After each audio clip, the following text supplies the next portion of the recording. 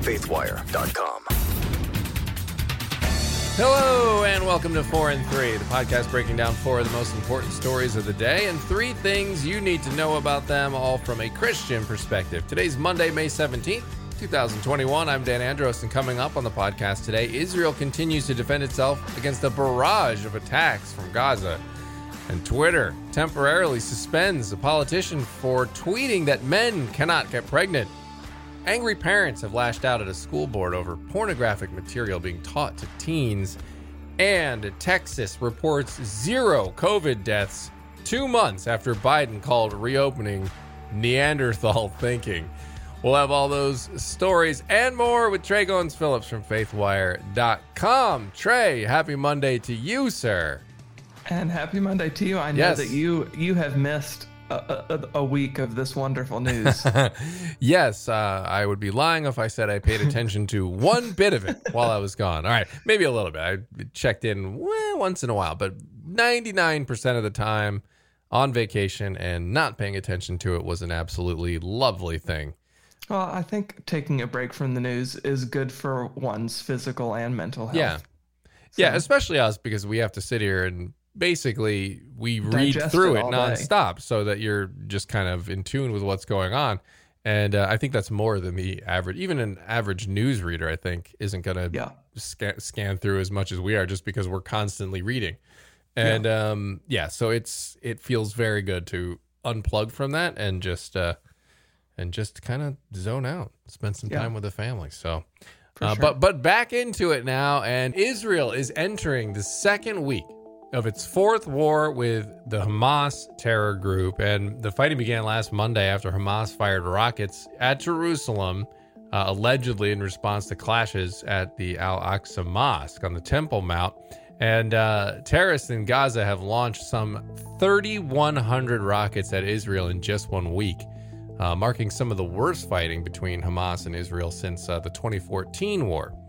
Israel's airstrikes have leveled several high-rise buildings in Gaza City, which Israel alleges contain Hamas military infrastructure. Among them, interestingly, was a building housing the office of multiple major media outlets like the Associated Press and Al Jazeera, which raises questions: what in the world are Hamas operatives doing working in the same building as the AP and other media outlets? But Israel continued their strikes today, and they said they were targeting the homes of 9 Hamas commanders and underground tunnels. The army said that the houses attacked were used as terrorist infrastructure, and some of the houses' weapons depots were found in them. So, meanwhile, Hamas continues to fire rockets at civilian areas in the Gaza Strip, at civilians in Israel. One rocket landed on a synagogue in the southern Israeli city of Ashkelon on Sunday, just hours before a religious holiday began. There were no reported injuries on that one. Wonder Woman star Gal Gadot defended her native Israel in a statement last week, saying, "My heart breaks." She had served actually a 2-year stint in the Israeli Defense Forces from 2005 to 2007, and she said, "My country's at war. I worry for my family, my friends. I worry for my people. This is a vicious cycle that has been going on for far too long." She said Israel deserves to live as a free and safe nation. Our neighbors deserve the same. I pray for the victims and their families. I pray for this unimaginable hostility to end. I pray for our leaders to find the solution so we can live side by side in peace. So what's the left saying? Well, the left is portraying Israel in this sort of villainous light, as often is the case, with the focus being on Israel's response rather than the provocation by Hamas, which is a terrorist organization and known as such. So an example of a typical headline you'll read goes something like this: an Israeli airstrike in Gaza destroyed several homes on Sunday, killing 42 Palestinians, including 10 children, health officials said, as militants fired rockets at Israel with no end in sight to 7 days of fighting. So the implication, if you read a headline like that, which I believe was from Reuters, is left that Israel's just raining down airstrikes on Gaza, and then Hamas is simply responding to these attacks on these hapless civilians. And what's the right saying? Well, they're saying the exact opposite is what's really happening, that Hamas fires these rockets indiscriminately into Israel repeatedly at civilians, and then Israel responds by trying to go after military targets And then we all know that Hamas has been known to use human shields, placing their bases in hospitals and civilian areas. So when Israel strikes back, they claim that civilians are being targeted. So why does it matter? What matters because first and foremost, we've had a long period of relative peace in Israel that kind of appears to be at an end, at least for now.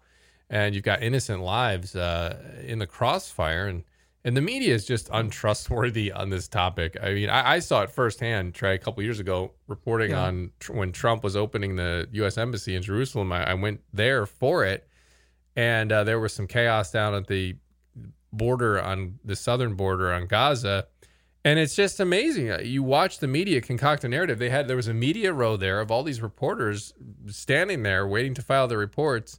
And it was so obvious that they were trying to breach the border fence, and they had attacks at civilians. So it was very clear what the intentions were. And then when they would protect their border, the media would go with a headline like that: Israel shoots and kills protesters. And you're like, no, well, they weren't just sitting there; they were like trying to violently breach into the country. So. It's a tough situation that Israel's in, and how do they handle this? But the media just clearly has a horse in this race, and it's frustrating to watch sometimes the narratives unfold. Yeah, and it's odd because it's almost as if so many of these reporters who are from different backgrounds, different networks, different ages, all that stuff, yet they all seem to come to the exact same conclusion about how they should report on Israel and Hamas and the Gaza Strip. And it's as if they kind of exist in this bubble. And it does not occur to them to see it from the other perspective, because it's only written about, like you said, you're exactly right. It is only written about in one way. And Chris Mitchell, the CBN, our correspondent at CBN in Jerusalem, he said this morning on Newswatch that watching what's happening right now is literally, he said it's like a replay of 2014. We're seeing all of it happen all over again, not only in what's actually happening on the ground, but also in the way the media is reporting on it. It's as if we haven't learned anything from 2014, and we're just seeing it all unfold again. So certainly, obviously, as Christians, we need to be praying for peace there for both sides. But we obviously want to pray for Israel, pray for their protection too during this time, because it's a tough time. I'm sure. I can't imagine what it's like to be a civilian just on the ground living there. When I was there, we went and visited these. It was Sderot, which is down on the border there near Gaza, and they've got air raid shelters there that people can run in. That are just all around, that you just around town, and like you see some of the buildings have shrapnel damage to them. A school had shrapnel damage to it. Yeah, it's crazy that people live amongst that, but it is the reality there, and it certainly is difficult. Yeah, for sure. Definitely need to be praying for peace there and for an end to this war. Absolutely. So, all right, story number 2. So, Twitter temporarily suspended a Spanish politician late last week after he tweeted that a man cannot get pregnant because he has no womb or eggs. So, although the post was obviously scientifically accurate, Twitter suspended Francisco Jose Contreras' account for 12 hours, according to Fox News. The Vox Party politician shared the comment in response to an article about a biological female who now identifies as a male, announcing that she would be giving birth to a baby girl. Obviously, the headline of the article framed it as if a man would be giving birth to a girl, and Contreras was saying that's just not possible. So Contreras then took to Facebook last Tuesday, and he said that had been temporarily banned from Twitter for hate speech, as he called it. He said the hateful tweet, which I was forced to delete, was one that said, "A man cannot get pregnant. A man has no womb or eggs. You can see this is already fascist biology. Next time I'll try 2 + 2 = 4, he wrote kind of sarcastically. So according to Twitter, Contreras' post violated its policies against content that threatens, harasses, or fosters violence against others based on their race, ethnic origin, nationality, sexual orientation, gender identity, religion, age, disability, or disease. The company also warned the politician that if he continues to break the rules, he could be permanently banned from the platform. So what's the left saying? Well, the left has totally blurred the line on sexuality with its embrace of transgenderism, and many have sought to push out even fellow liberals like J.K. Rowling who support the LGBT community, but at the same time acknowledge there's a difference between a biological woman and a transgender woman, meaning a biological male who identifies as a female. But that perspective, that view has been kind of dismissed and pushed to the side as unacceptable by a lot of people on the left. So what's the right saying? Well, I want to acknowledge it. Debbie Hayton, she's actually is a transgender identified female. She's born a biological male, came to Contreras' defense. Hayton tweeted, "Be careful if you want to stay on Twitter. It's not permitted to defend basic biological truths." And Hayton has acknowledged that he is a biological male. He's actually also faced a lot of backlash for acknowledging that, and has been censored on social media for saying that. He is a biological male who identifies as a transgender woman. So obviously, and then conservatives and Christians have argued that we should rely on the science. It is, in fact, impossible for a non-biological female to give birth to a child. So why does it matter? Well, I think the big problem here is that we as a society have completely shifted the conversation. The rules in place at Twitter kind of presuppose a particular ideology, while at the same time claiming to be nonpartisan. Because the rules in effect say that a transgender person is the sex with which he or she identifies. And it treats any posts that share even like clinical biological facts rather than someone's narrative or lived experience as hateful or abusive. And it's like, how can we have a conversation about it when the black and white facts of something are now deemed hateful? So it, like I said, it presupposes a position and makes it pretty close to impossible to have an actual objective conversation about this. Yeah. Now, 100%. I think Joe Rogan had maybe a year or two ago, some time ago, had on his podcast, which is, I think, the most listened to podcast out of all the podcasts. And he had someone from Twitter on, and he was kind of pushing back on this very point that, well, Twitter's taking a position and, you're not allowing truthful statements to be made because you're just declaring it hateful. And she sort of weaseled around and, kind of filibustered a little bit and didn't really answer the question. And because I don't think there is a good answer to it. There's no good answer to it other than we would rather virtue signal here than let people speak truth.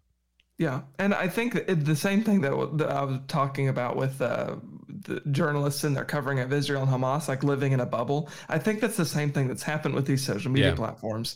It does not compute to people who lead like Twitter and Facebook and whatever to say, like, you do see that your policies presuppose a political ideology. I mean, that thought just doesn't really register with them. They're like, I don't know what you're talking about, because they're surrounded by people who they all think exactly the same, and they see themselves as just forward thinking and accepting and progressive, wonderful minds. It's like the idea that there could be a dark side or a negative outcome from these policies is just not a possibility in their minds. Well, and it shows just how really effective identity politics from the left has been, because a lot of people just associate that with, oh, well, this is the morally correct position to have. Well, no, you've just taken a political position, and we're seeing that across the board on things like critical race theory, and now you're a racist if you don't accept these things. And which couldn't be further from the truth. There are legitimate concerns about these types of ideas being pushed, but because of identity politics, you're not allowed to oppose them without being labeled, being against one of those groups. So, so it's a political game, and it's unfortunate for the country. But Twitter, we'll see if the pendulum ever shifts. But too many people might be banned by the time for it to ever do so. They're going to be in their own little bubble eventually, with everybody else being banned for saying things like 2 + 2 is 4. Yeah. So it is unfortunate that we're just creating essentially two worlds with all of this, instead of actually coexisting and tolerating one another, which is like a foreign concept. We're just creating these two separate spaces on the internet, which is Can't be good in the long run. Nope. Not at all. So, all right. Hey, this another thing that's really not good, and it's very concerning, but I think people need to be aware of, which is why, of course, we reported on it on FaithWire and CBN. But a group of mothers and parents addressed the Loudoun County School Board in Virginia after learning the district made available to their children books that just was full of pornographic and explicit content. There was a video clip you can see on faithwire.com and on CBN as well, which contains content that may be offensive to some because the parents read excerpts just from the books. That's what's offensive about it, describing scenarios ranging from violent domestic abuse to underage teens engaging in various sexual acts. One mom read an excerpt that portrayed a girl explicitly describing the genitalia of a, quote, pretty basic boy with whom she then has sex, which is described pretty vividly. Another parent stood at the podium to read a portion that had sexual acts between a boy and a girl on a teacher's desk in the classroom. And then a fourth mother read an excerpt seemingly describing a male being sexually assaulted by a female. The Loudoun County public school system released a statement telling parents that if they feel a book is not appropriate for their student, they're free to submit a formal request for the reconsideration of instructional materials. Oh, I'm sure parents just feel so empowered with that. They could submit a form. This comes as the same school district is under fire for its apparent embrace of the principles of critical race theory. Well, what's the left saying? Well, the left has generally kind of crawled back into the shell on this one, kind of hoping it goes by.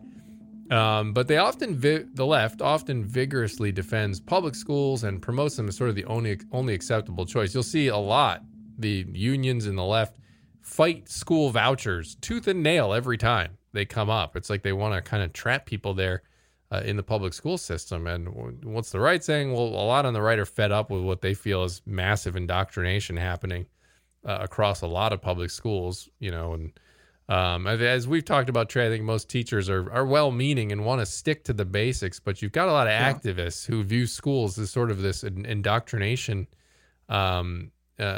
tool for future generations, for them to kind of program how they think on issues like CRT and sexual and gender issues. And so why does it matter? Well, it matters because obviously future generations of Americans are currently coming up through this public education system. And if parents don't speak up and say things, and speak out against content that is troubling, what's the country going to look like in the next 10 to 20 years? What are they going to allow? I mean, it's clear that activists want to push the envelope with some of the content that's happening. And it's obviously not every school, not every district, not every teacher, obviously. And, and I know teachers sometimes, shudder at this and get frustrated that they're getting criticized. But I don't really think it's a teacher thing. It's more of a system thing. Rather than, of course, there's going to be individual bad teachers, and just like there are in every field, in every industry. So I think the main issue is just that when you have these activists constantly pushing stuff, some of this stuff's going to seep in there. But you got to speak out when it comes along, and these parents did. Yeah. And if for any of our listeners who haven't read the story on FaithWire, I definitely encourage you to go over and watch the video. Like Dan said, there's some content in there that certainly is explicit and will probably be offensive. But at the end of the clip, there's a man who's representing all of the parents. He comes up and he talks, and he essentially he says that my kids don't go to these schools, which he says are not good schools. But he used some colorful language there. Yeah, he does. But he says that, that they still need defending, and we still need to get rid of this issue, because he essentially calls out the school board and saying, you've got this process in place that's supposed to weed out the really inappropriate and offensive and wrong content. And your system has failed. Like, it's allowed these books to go through and has put these books in a library system. And now you need to do your job and get this kind of content out of the library for any kid essentially to walk into the school library and pick up and check out as a book to read.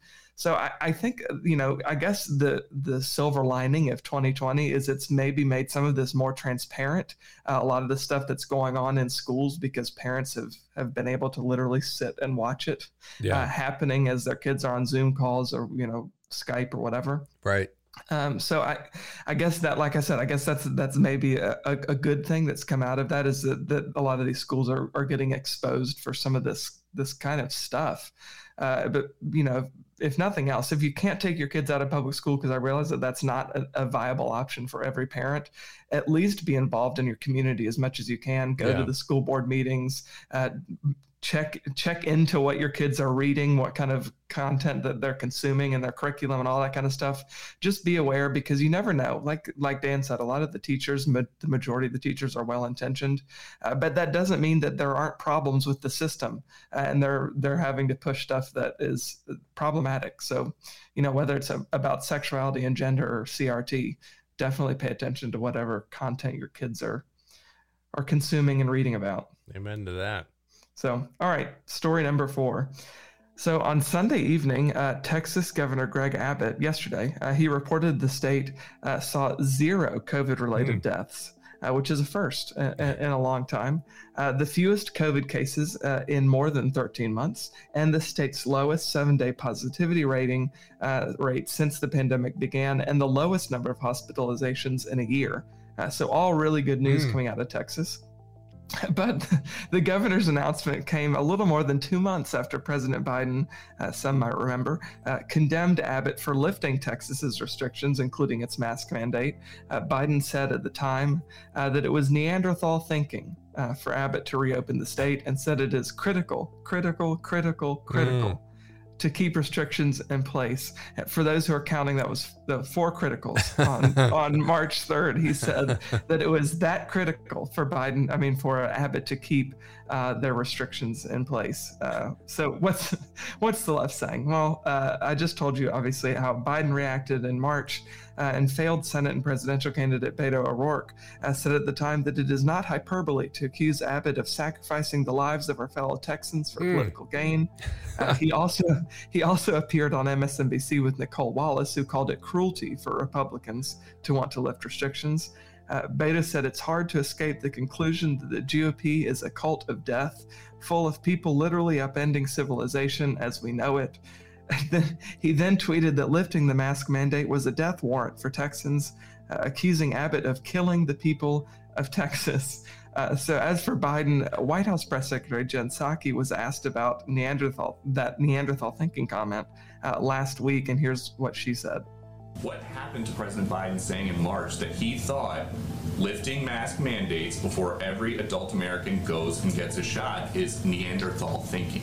Well, first, let me say that the president, our North Star, has been listening to the guidance of our health and medical experts and teams, and that's exactly what we're doing in this case. And just to reiterate, the CDC, the doctors and medical experts there, were the ones who determined what this guidance would be based on their own data and what the timeline would be. That was not a decision made by the White House. It was the White House was informed of that decision, just to give people assurance of that. So obviously she was referring to the CDC guidance last week and President Biden's announcement that fully vaccinated people no longer have to wear masks. And Peter Doocy at Fox News was saying, well, what happened to he used to think that was Neanderthal thinking, and now he's okay with it, even though only, a certain percentage of Americans have the vaccine, like Doocy said. So what's the right saying? Well, Republicans have been calling for mandates to be lifted for quite some time. Texas was one of a handful of states that lifted or never even had far-reaching mandates, like Florida and then South Dakota, which never put anything in place, as far as I recall. I don't think Governor Nome ever really put any sort of restrictions in place, just encouraged people to be safe and take personal responsibility. So why does it matter? Well, if we're going to follow the science, we should follow the science. We've known for quite some time what the science says, which is that it's pretty safe to go back out into society, particularly as more and more people get vaccinated, as we know more about who's vulnerable and who's not, for severe outcomes with the this virus. So it's unfortunate to see that politicians only start to do what's obviously safe and obviously right when it becomes politically expedient for them to do so. Like, it seems pretty obvious that that's what the Biden administration is doing now. It's like, well, there's a political benefit to be had to kind of start rolling back all this stuff when we've known for a couple of months that we could be rolling back this stuff. Yeah, and they keep saying, like you said, follow the science, and it sure seemed like they weren't following it before, and it makes you wonder, well, why are you not following, why are you wearing a mask once you're vaccinated? Why are you doing all these things? Wearing a mask outside when we know that there's virtually no spread outside whatsoever. Yeah. And why are they doing that? And the only, to me, plausible explanation is that they're trying to stick to a narrative, and whether that narrative's well-meaning or not, it seems to be the only real reason why you would contradict is because you're worried about, and they've said this before, how it looks. They're worried about how it looks, and I think what you're seeing is the Biden administration feels that the Trump administration didn't take the virus seriously enough, and so they came in over serious. And now they're going to try to be the ones that sort of play hero and say, well, we took it serious, we slowed the spread, and now we're opening everything up. It sure seems like that is the narrative that they want, instead of just going with what the science says, which is, oh, well, the vaccinations work, and so we should be able to get back to normal. I mean, remember, Trey, it's 15 days to slow the spread. Yeah. The goalposts have moved so many times as it pertains to our freedoms, right? And I have no problem if a business says, hey, we require a mask to enter, just like they can say no shirt, no shoes, no service, right? It's the same thing. I mean, it's annoying. I'd rather they didn't do that, but that's their prerogative. But it's when the government is really pushing these restrictions and saying, just take the vaccine and then we'll get back to normal. Their leash, I mean, is so far gone on that because they're just making it up now. I mean, there's no justification for restrictions at this point. I mean, we're just so far beyond that. I mean, early on it was so we don't overwhelm the hospitals, and when we didn't know anything about the virus, that was a very legitimate time period to take precautions and to have government shut things down and impose restrictions. But now, beyond businesses doing what they want to do and what they feel is the right thing to do, there shouldn't be any government, any restriction at all, because it just doesn't seem like they have any legal grounds to do so or constitutional grounds. Yeah, I think that's 100% true. And also, what a bizarre messaging campaign we've had from the government for so long. Like, from January to now, or to last week, we had been hearing essentially, you need to get vaccinated, but by the way, nothing is changing. Like, everything is going to stay exactly the same, but you have to get vaccinated. So there's literally no incentive. I just want to know, how did it take until almost mid-May of 2021, so a year and a half almost into a little over a year into a pandemic, how did it take that long for the government to realize, oh, actually the best way to incentivize people to get the vaccine when it's available would be to tell them that we can go back to normal when you get the vaccine because it works. Yeah. Like, how did it take to this point for the government, for our health officials, for state executives, all that? How did it take all of them to early to mid-May to figure that out? Yeah. And I want somebody to go back, and it'll be great if someone does a retrospective on all the fear mongering from Death Santis trending on Twitter all the time and the stuff you read from Beto O'Rourke. I mean, if there's not a more failed prediction than the things Beto O'Rourke just said there that you rattled off about the future impending doom from opening up in March. And the same thing with Ron Death Santis, as the Twitter trend said. And you look at the numbers, and it's obviously the fear-mongering was so bad, so incorrect. But of course, there won't be any consequences for that. The media will just sort of pretend it didn't happen. And they won't harp on it like they would harp on something that Trump says or that a Republican would say that potentially would be. You know that DeSantis was correct and Abbott is correct in their decisions, and they made the right calls when there's nothing. There's no reporting on it whatsoever. Absolutely, you can't find anything right now on DeSantis or Abbott when it comes to reopening or keeping the restrictions low, because the facts bear out that they seem to have navigated this virus about as well as you possibly could from a government state level perspective. And so, of course, you're not going to hear that in the media. You're only going to hear whenever they say something incorrect or something doesn't go their way. You're going to hear about that, but you won't hear it the other way around. Yeah, and I think so much of it has been driven by fear from our politicians too. Totally. Like they've been, well, I don't want to be the one to go first and Right. like lift restriction that something happened. But the truth is, somebody had to go first. Somebody had to do it. Yeah. And so I'm glad that Abbott and DeSantis, regardless of what blowback they face, at least they were willing to step out there and say, "Hey, this is what the science is suggesting. Let's give it a shot." And it looks like they were right. Yeah, absolutely. All right, well, that's our Monday episode here for you, and my first one back from vacation. Glad to be back in the saddle and talking about all the news that matters. And as always, you can find more news from a Christian perspective over on cbnnews.com and faithwire.com. And we will be back here with more of the top stories and why they matter to you. God bless. I hope you have a great and fantastic rest of your Monday.